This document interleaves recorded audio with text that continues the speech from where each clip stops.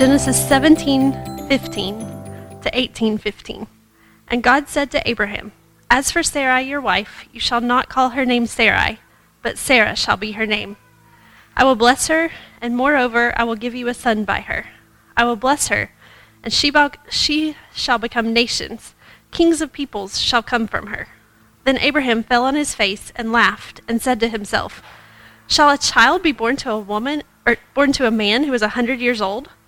Shall Sarah, who is 90 years old, bear a child?" And Abraham said to God, "Oh, that Ishmael might live before you." God said, "No, but Sarah your wife shall bear you a son, and you shall call his name Isaac. I will establish my covenant with him as an everlasting covenant for his offspring after him. As for Ishmael, I have heard you. Behold, I have blessed him and will make him fruitful and multiply him greatly. He shall father 12 princes, and I will make him into a great nation. But I will establish my covenant with Isaac, whom Sarah shall bear to you at this time next year." When he had finished talking with him, God went up from Abraham. Then Abraham took Ishmael his son and all those born in his house or bought with his money, every male among the men of Abraham's house. And he circumcised the flesh of their foreskins that very day, as God had said to him. Abraham was 99 years old when he was circumcised in the flesh of his foreskin. And Ishmael his son was 13 years old when he was circumcised in the flesh of his foreskin. That very day Abraham and his son Ishmael were circumcised. And all the men of his house, those born in the house and those bought with money from a foreigner, were circumcised with him. And the Lord appeared to him by the oaks of Mamre, as he sat at the door of his tent in the heat of the day. He lifted up his eyes and looked, and behold, 3 men were standing in front of him. When he saw them, he ran from the tent door to meet them and bowed himself to the earth and said, "O Lord, if I have found favor in your sight, do not pass by your servant. Let a little water be brought, and wash your feet, and rest yourselves under the tree, while I bring a morsel of bread, that you may refresh yourselves. And after that you may pass on, since you have come to your servant." So they said, "Do as you have said." And Abraham went quickly into the tent to Sarah and said, "Quick, 3 seahs of fine flour, knead it and make cakes." And Abraham ran to the herd and took a calf, tender and good, and gave it to a young man who prepared it quickly. Then he took curds and milk and the calf that he had prepared and set it before them. And he stood by them under the tree while they ate. They said to him, "Where is Sarah your wife?" And he said, "She's in the tent." The Lord said, "I will surely return to you about this time next year, and Sarah your wife shall have a son." And Sarah was listening at the door behind him. Now Abraham and Sarah were old, advanced in years. The way of women had ceased to be with Sarah. So Sarah laughed to herself, saying, "After I am worn out and my Lord is old, shall I have pleasure?" The Lord said to Abraham, "Why did Sarah laugh and say, 'Shall I indeed bear a child now that I am old?' Is anything too hard for the Lord? At the appointed time I will return to you about this time next year, and Sarah shall have a son." But Sarah denied it, saying, "I did not laugh," for she was afraid. He said, "No, but you did laugh."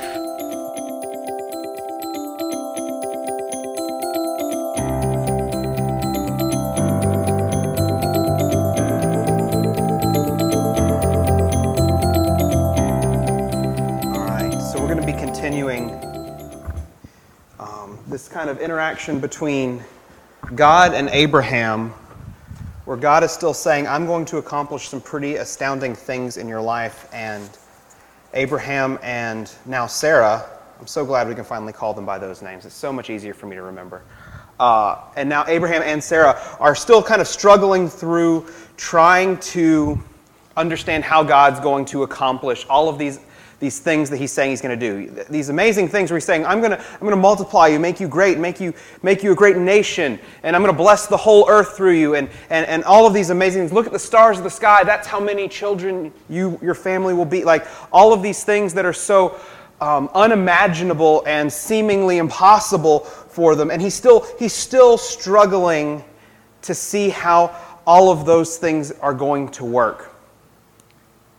And I still come back to that thought, that idea that God is trying to do things that are impossible or seem impossible to us, and he's going to do those kinds of things using us, through us, that sort of thing. It can be an overwhelming thought to think some of the things that God said he's going to do, or some of the things that God has laid on our hearts to try to hopefully accomplish by his power, by the power of the Holy Spirit working in us, these sorts of things.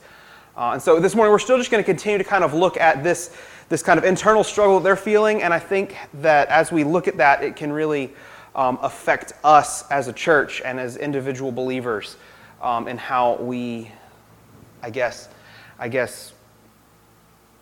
approach the idea that God wants to do amazing things and really seemingly impossible things through our lives. Let's go ahead and pray real quick.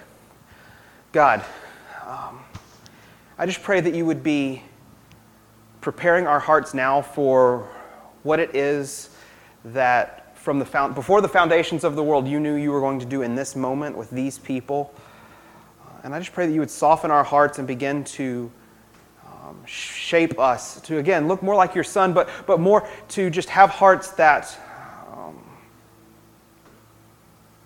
are yours, that are totally surrendered. And God, that without fear, without worrying, without second guessing, are ready to just go all in and pursue your will with everything that we would have. God, there are so many things in just these verses that speak to your power and your authority and your ability to accomplish so many amazing things, all these things that you promise.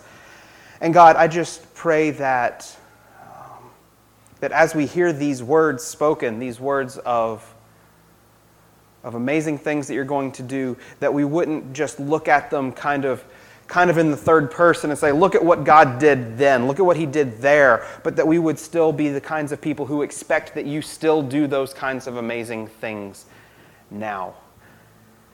And God, I just pray that you would open our eyes to see your power and your goodness and your ability to do all of what you say you're going to do, and that we wouldn't balk at the idea that you would be using us to do that. Even in the context of CRC, Christ Reconciled Church, as small as we may be, that you can do amazing things through this body of believers.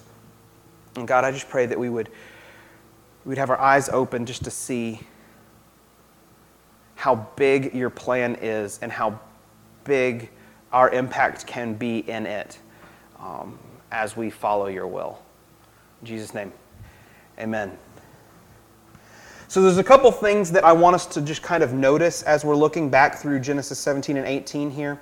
And I think the first thing that, and when we talked a lot about this, when we were talking about Sarah and Hagar, and Sarah saying, I've got a solution for God. He's given us a task that is too hard for him. I have a solution. We'll go have this other son, and then God can fulfill his promise through Ishmael. And I think that line of thinking is still kind of present within Abraham, right? Because as God comes to him and says, Sarah, your wife, is going to have a son. And Abraham, he laughs at it. He says, I'm 100 years old, man. She is 90 years old. This is not something that's going to happen. This doesn't seem like anything that's possible. But don't forget, we had this other kind of contingency plan already established for you. I'm still willing for you to let the contingency plan of Ishmael be the one through whom your promises come.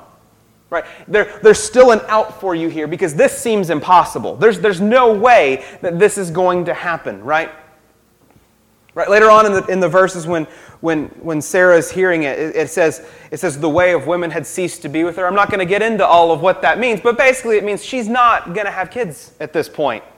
She's past the point where she can have children. This seems impossible, and this is what Abraham's saying. He's saying, God, you're saying something that is not realistic. But I still have this solution. I still have this other son. You can still use him, and it would still count because he's my son, and that's the promise that you made, that you would use my son to fulfill all these promises. And God says, no, I really am going to do this the way that I want to. Don't worry. I still hear your plea. I will still bless Ishmael, right? He's still going to grow Ishmael into a great nation. He says princes are going to come from him. He doesn't give him the same exact promise that will ultimately come through Sarah's son, right? But he says, I'm still going to grow him into a nation. I'm not going to forget him, even though it was sin that led to him being here, I'm still going to, in grace, bless his family and make something great of him. I'm still going to honor that he is your son. So God is still, again, demonstrating mercy. But Abraham's still just kind of struggling to see how all of this is going to work, and he's still trying to help God fix it. And again, and that's why I think that we keep kind of hitting this thing over and over again. We have to keep the big picture mindset of how God works, and that's why we're looking at Genesis the way that we are, because we have to continually be reminding ourselves God is able to accomplish these impossible things that he says he's going to do, because we can so easily lose sight of it. It's like, it's one of those, I don't know how we're going to survive a 3-year-old, right? And then we do. I don't know how we're going to survive a 4-year-old. I don't know how we're going to survive a first grader, but we've almost done it. It's a little touch and go. But every year, we've always kind of said, as we've been raising Ellie, this is not easy. This is really hard. It's one of those things. I don't know how we're supposed to be able to do it. This is impossible. Surely there's another way. And God continually says, no, you're going to get through this. I'm going to get through this with you. It seems impossible, but there is hope. You can just keep going. Keep trusting me. Keep your big picture mindset that I'm able to help. If I'm able to give a 90-year-old woman a baby, which we're going to talk more about that in a second. If I'm able to do those things, I think you can survive first grade as parents, maybe. But we so easily look, again, we get blinders on and we just look at the immediate situation around us and we lose sight of how powerful and gracious our God is and how able he is to do amazing things even in the context that he's placed us, even if the context that he has placed us in sometimes does not look like what we would expect we would desire. Even if our desires are like, oh, I wish we had, I always go back to a pool, but I think a pool's like, if I had a pool, everything would be great. No, you don't need a pool. If we had, I don't know, better stage lighting, or if we had a better sound system, or if we had 5 mics on all the drums instead of just 2 mics on all the drums. That would sound so much, and yes, those things would be great, but God's saying, don't look at your current, I just picked a whole bunch of like technical music-y kind of things, sorry.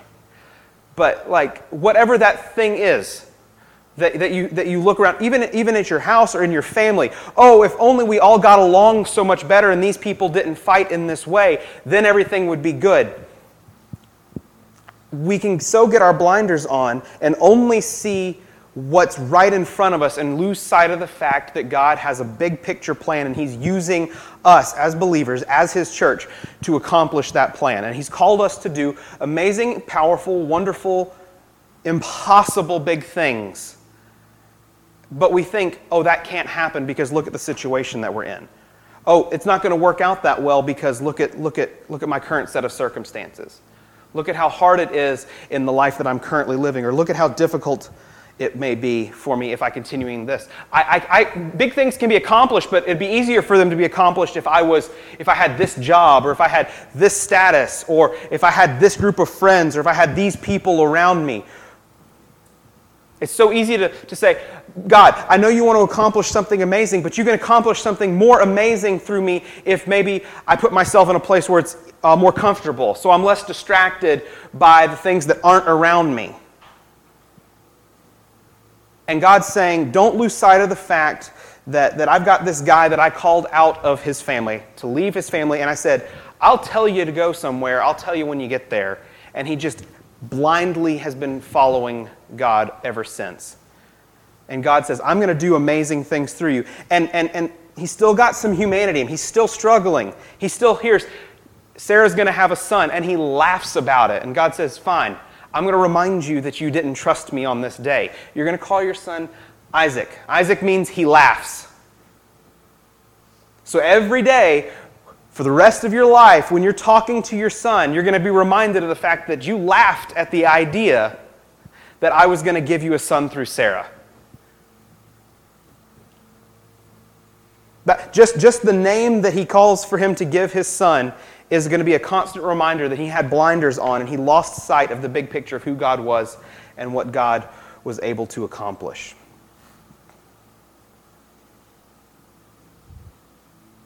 And so as we read through this whole story, we see that Abram has his doubts. Sarah had her doubts. She laughed when these men who Abraham was serving said, "You're going to have a son when we come back here in a year." And she's laughing. And they're like, "Hey, you laughed." She's like, "I didn't laugh." And they're like, "No, you did laugh." Right? They're both having this struggle. But in that moment, even in that moment when Abraham is still trying to help God out, "I've got another son, I've got another solution, we can figure this out," God says, "No, I just want you to trust me." And what's the next thing that Abraham does? He goes and he circumcises all the men in his household. He answers the call that God gave him the week before when he said, circumcision is going to be the symbol that you are a part of the covenant with me, that you're trusting me. So even though Abraham is still trying to kind of reconcile all of this in his brain, trying to have all of this make sense, ultimately, he still submits to God and says, "I'm going to obey you." So Abraham's obedience with regard to circumcision shows that even though it seemed hilariously impossible to him that Sarah would have a son, he still trusted God and obeyed. And sometimes that's what it takes. I don't see how you're going to do this, God, but I'm going to obey you nonetheless. Sometimes the things that God calls us to seem really ridiculous. Why is it that we dunk people underwater? "Hi, I want to join your club." "Okay, fine, I'm going to dunk your head under some water real quick." That seems weird. Circumcision seems weird. But yet, we obey in these things that God calls us to because it's a demonstration of our faith in God to accomplish the things He says He's going to accomplish. We get baptized because we believe that God has saved us, and we're demonstrating our faith that He's going to fulfill what He promised and add us to His family, adopt us as His son or daughter. And so even though Abraham is still struggling, even though he's still not 100% there, even though he still doesn't understand how God's really going to do this, because it doesn't make sense that a 100-year-old guy with his 90-year-old wife are going to have a baby. He's still obedient. And in his obedience, he leads his wife to obedience. Within that, you hear her call him my Lord. And this actually gets picked up by Peter in 1 Peter 3. It's going to be on the screen, 3 through 5. It says, this is how holy women who hoped in God used to adorn themselves, by submitting to their own husbands, as Sarah obeyed Abraham, calling him Lord. And you are her children if you do good and do not fear anything that is frightening.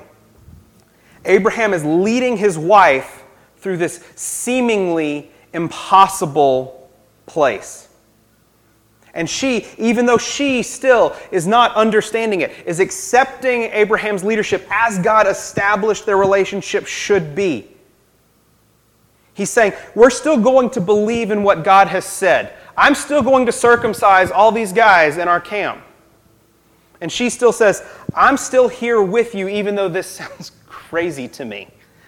This is kind of where their relationship is. But sometimes one person in the relationship is more attuned to the will of God, and we have to rely on the other to kind of build up our confidence so that we can say, okay, I may not see it right now, but I trust that you're following Jesus. I mean, that's hopefully what your relationship is like with the elders, in that, not that you think we're perfect, but that you trust that we're trying to follow the will of God, and if we say something and you don't understand it, you kind of give us not the benefit of the doubt, not you don't ever ask questions, but that hopefully you trust that we're trying to pursue the will of God, and you're coming along with us, and that we're going to try to figure out how to understand and wrap our brains around what God calls us to, even when it doesn't necessarily make sense. That's kind of what we're seeing modeled here in Abraham and Sarah's relationship. Just this idea that they don't really see how God's going to accomplish this thing that He's saying He's going to do. But they're going to kind of support one another, and go forward in it and see what happens. And it's not surprising that by the age of 90, she doubts that God is going to give her a baby. Right? I mean, think through what it was that she said. Oh, like now I get to have joy? Now you're going to do this for me? Like when I'm 90, I've been wanting... maybe we can assume that they've wanted to have a baby for a long period of time, and yet that still hasn't happened. Oh, now I get to have joy. Almost sarcastically saying, oh, this is the time that God says, now that it's not possible, you're just kind of teasing me with this idea. It's not surprising that this would be hard for Sarah to work through. And there are a lot of us who can kind of relate to the struggle and the pain that she was probably feeling in this moment. I mean, think back to when Hagar had Ishmael, and Hagar started looking down on Sarah, and it made Sarah mad because, like, oh, she has a baby, and now she's angry with her. This you can kind of feel this tension that has built up within her. Lots of people have struggled with infertility. Tiff and I struggled with infertility. For 2 years, we prayed and prayed and prayed and went through all kinds of different, maybe it's this reason, maybe it's this reason, maybe it's this reason, maybe it's this solution, maybe it's this solution, maybe it's this solution. And we waited and waited and prayed. And for a while, we kept all of that into ourselves because it felt like not the sort of thing that you should talk about with other people, because that just sounds weird to say, hey, we want to talk about this area of our lives that's usually kept pretty private. We're not really interested in sharing that, or at least I wasn't, until she said, we should really ask the church to pray for this with us. And it's not uncommon. And if you live that way, it can feel like it's only you that's struggling with that. And it's not only you that's struggling with that. And it can feel like maybe it's your fault that this isn't happening. It's only on me. It's only because I'm broken. It's only because something's not right about me that this isn't happening. I'm the one who has to fix something, or else I'm never going to have a baby. It may feel like it's your fault and it's hopeless, or that it's impossible. And I think it's worth us seeing here that since even before there was an Israel, even before when the covenant was established, there were people that had this exact same struggle that so many people struggle with even now, even today. And it's easy to look at these things and be hurt and sad and feel like things are impossible.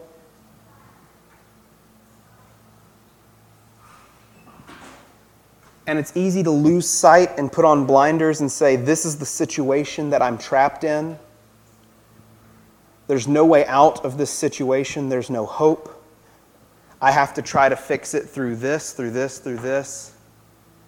And we forget that we have a God who's powerful and able to overcome anything.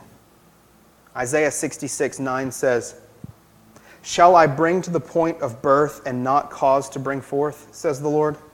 Shall I, who caused to bring forth, shut the womb, says your God? He's saying, I'm the one who's in control of this. I've got this. Our God is a God who gives and withholds fertility, and He does these things according to His will and His purpose, and has a plan behind it. Who knows what the reason is for every individual situation, why someone does or does not yet have a baby. But it's really, because again, it's really easy to get trapped with our blinders on and lose sight of God's big plan, God's big picture, why He's doing certain things the way He's doing at any particular time, especially when you're in it. It's easier to look back and say, oh, this is why. Like it's one thing to say, wow, I hate that we went through those 2 years, but if we hadn't gone through those 2 years, we wouldn't have the kid that we have. We would have a different kid. And I might not have liked that kid as much, because I really like the kid that I ended up with. She's pretty fun.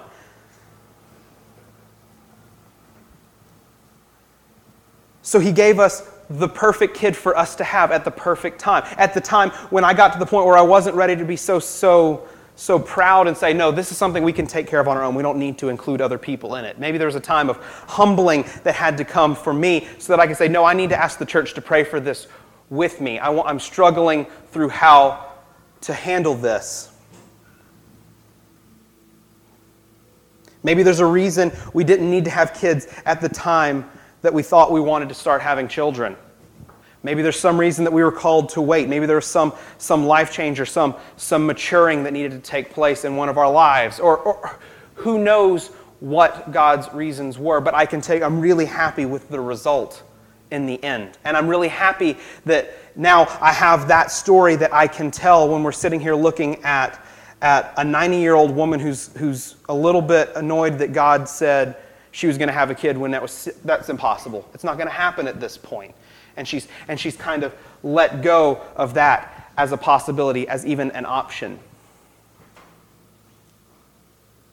But when we take the blinders off and we say, God is doing something, there is a reason. We can remember that God says, I'm the one who does this. I'm the one who makes this happen. I'm the one who says yes or no when you're praying and asking, can we have a family yet? And while we pray that God would give us children, we can still rejoice in knowing that whether or not He says yes is within His control and He has a plan while we continue to wait. Our identity or our value can't be wrapped up in what God has or has not yet given to us. But rather, our identity is in who God says we are right now. And that our joy can still be in Him because of who He has us right now. And this is a lesson that I don't think Abraham and Sarah had yet learned, because they're still questioning, how is God going to do this impossible thing? And you may be in that situation, or you may know someone who has been in that situation or continues to struggle through this situation. And it doesn't have to be infertility. It can be any sort of life situation. It can be any situation where you say, there is no hope of escape from this. I am trapped. It is impossible. There is nothing that can be done. There is no way out. This is it. This is my lot in life. I live in this now. There's nothing. This does not mean that there is no hope, even if things seem unlikely or even impossible. And I was thinking through this idea of things being impossible, and the perfect line from the perfect movie came to me. We'll watch the clip, and then we'll talk about it. Ready? Second. Now, before you are telling me it's impossible. No, it's perfectly possible. It's just bloody difficult. Just, Arthur keeps telling me it can't be done. Arthur, you're still working that stick in life. He's good at what he does, right? Oh, it's the best. He has no imagination. Not like you. Listen, you're ready for full conception. You need imagination. Let me ask you something. Have you done it before? We tried it. We got the idea in place, but it didn't take. You didn't plant it deep enough? Well, it's not just about depth, you know. You need the simplest version of the idea in order for it to grow naturally. The subject's like, it's very simple. So what is this idea that you need to develop? We need the heir of a major corporation to dissolve his father's empire. You see, right there you have various political motivations and anti-monopolistic sentiments and so forth, and all that stuff and so on. It's really at the mercy of your subject's prejudice, you see. All you have to do is start at the absolute basic. Which is what? Relationship with God.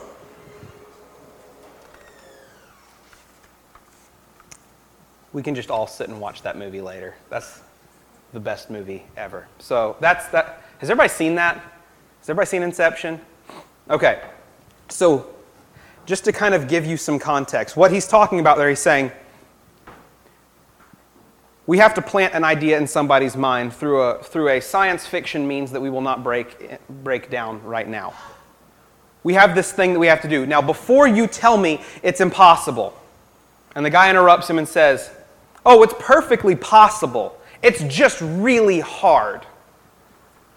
And he says, because everybody around me is telling me this thing is impossible. There's no way you can do it. He's like, oh, no. You just have to have bigger picture mindset of what's actually at stake. You have to approach it from a different mindset. You can't just think we have to place an idea in somebody's mind and it has to feel natural. Because that sounds impossible. But when you say we have to get down to the absolute core of what this thing is so that we can accomplish it, then it's just really hard, and we have to figure out the best way to go about it.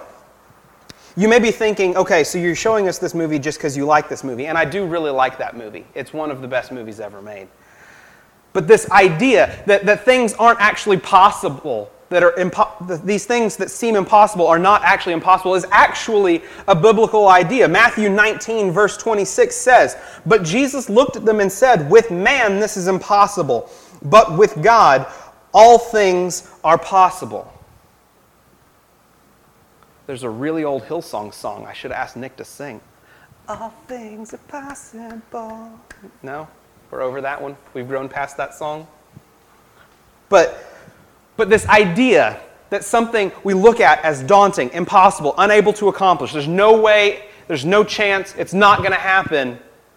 We have to change our mindset. We have to change the way we approach these things. We have to have a bigger picture understanding of who it is that we're working with. We're working with a God who created everything. We're working with a God who created everything out of nothing. And when we're approached with a seemingly impossible task, like a 90-year-old woman going to have a baby, however impossible that may seem, we have to remember that our God is a God who isn't just capable of overcoming the difficult. He's a God who overcomes the impossible. Right? I mean, think about the greatest moment in the history of the world. The death and resurrection of Jesus. The thing that we're going to celebrate in 1 week. This idea that a guy was dead, buried for 3 days, was raised back to life. That's not difficult. That's impossible. But that God interceded in that and raised him up from the dead. Right? That is impossible. I can't do that. You can't do that. But God says, I can raise him, that's nothing. With God, that's a no-brainer. There's nothing problematic at all for him. And this is out of context from what he's really talking about in that clip, but I love that at the end he says, the thing that matters most is the relationship with the Father. Right? That's where it ends.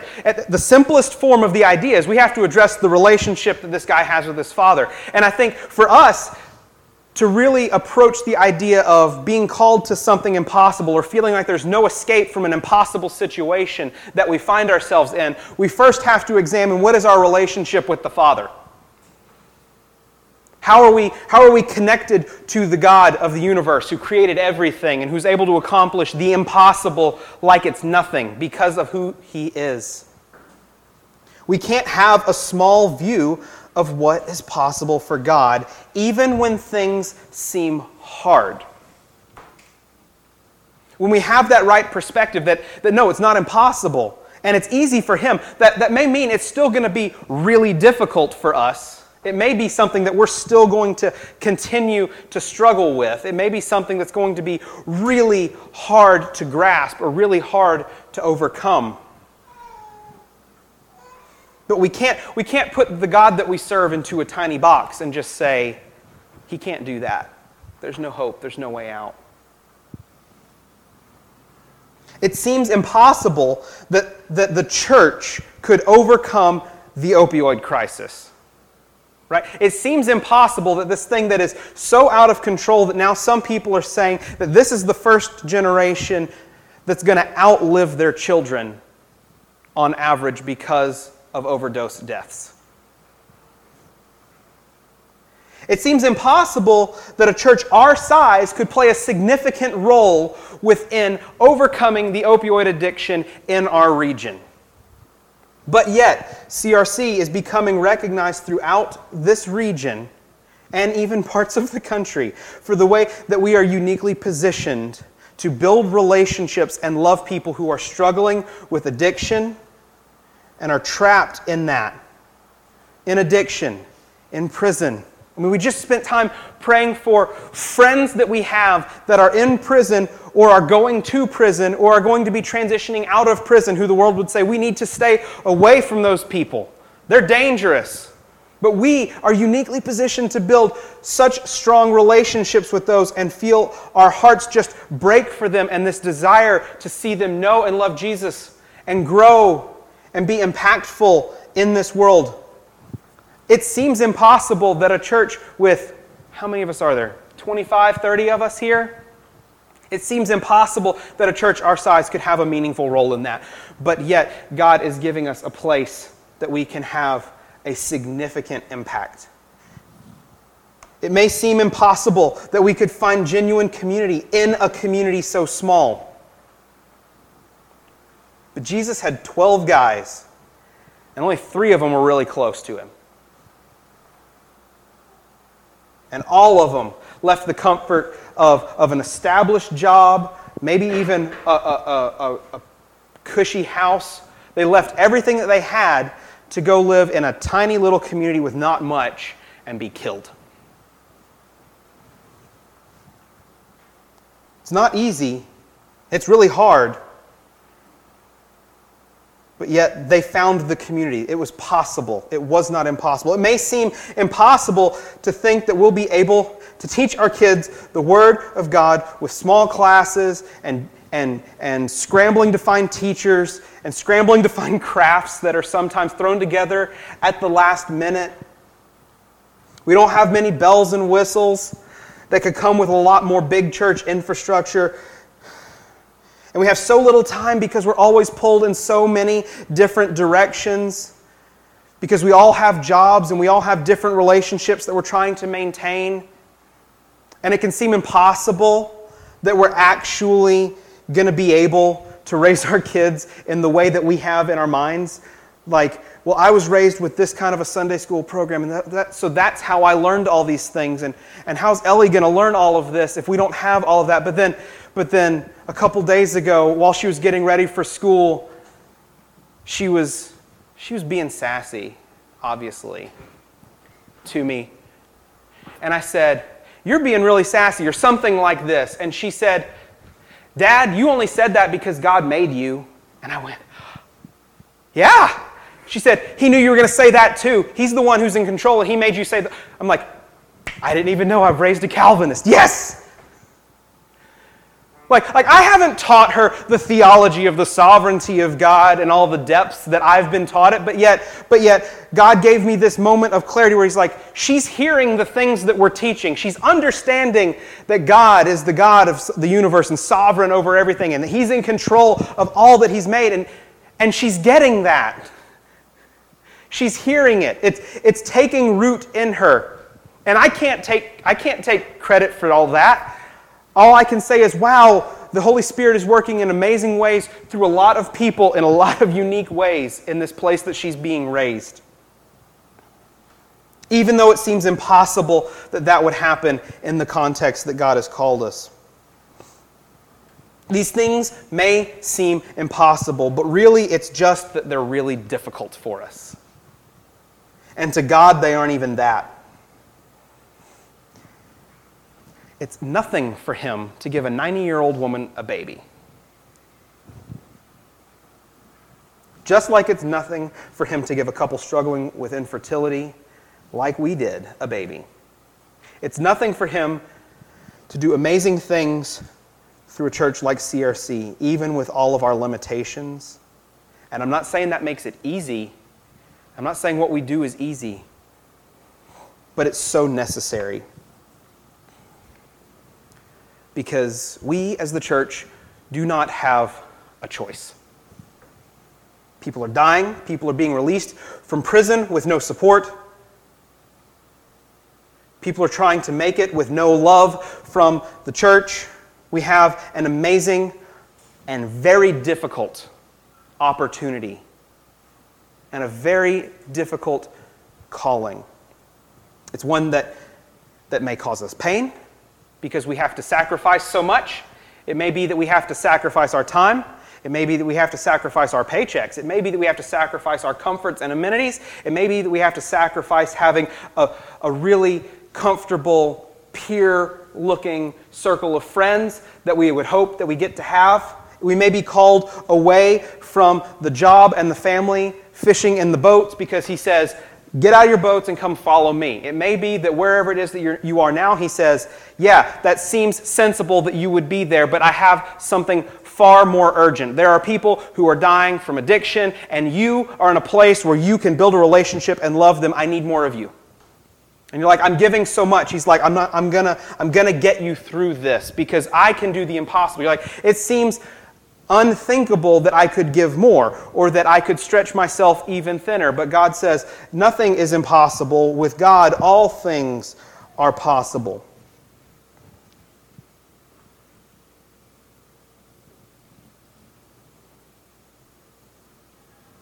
He may call us away from the comforts that we know. He's already called us to this small body of believers that doesn't have a whole lot of comforts and amenities. We got really good pasta. We have really good pasta and really good times to sit and eat pasta together, right? But we don't have the nicest floors. We don't have finished walls. We don't have lots of things. And it's easy to look around and say, look at what we don't have. And it's really hard to look around sometimes and say, but look at what we do have. We do have an amazing opportunity. And I think when it gets hard, and this is me, I'm preaching to me right now too. Because this kind of ministry is hard and it's draining. But why should we be the ones who, when it gets hard, we're the ones who pull the ripcord and bail? Why is it that we have to be the ones who say, obviously, this is too hard, we should go somewhere where it's easier? Why can't we be the ones, because there's too much at stake, why can't we be the ones inspiring the church to love people who they would deem unlovable or scary or uncomfortable to be around? Why can't we be the ones who are changing the hearts of the rest of the church? Why can't we be the ones who are pushing so hard to see people's motivations and desire to love others change? Why can't we be the ones saying, you need to leave the things that you have. You need to get out of the boat and you need to come with us. You need to get out, get off of the pews. We don't have pews, so I can say that. You need to come get down in the trenches. Yes, it's dirty. Yes, you're going to want to bring some sanitizer, if that's you. Yes, it's going to be painful. Yes, people are going to let you down. Yes, you're going to feel like you're accomplishing nothing. Yes, you're going to look around and say, well, where has this person been? I haven't seen them in a while. And then you're going to find out, oh, they died because they OD'd 3 weeks ago. And you're going to say, well, I had this one opportunity. Oh, I hope you took advantage of that one opportunity. The world is dying and without hope, and we have the answer. And we are in a unique place where we, as Christ-reconciled church, this local expression of the body of Christ, have been uniquely positioned in a way that we can build relationships with people that so many other churches cannot. And you may think that it would be impossible to find satisfaction in this kind of life. And there have been so many who have been here before who have tried and found it hard and thought it to be impossible and said, we're going to bail. We're going back over here. I'm not getting what I need out of this, so I'm going to leave now.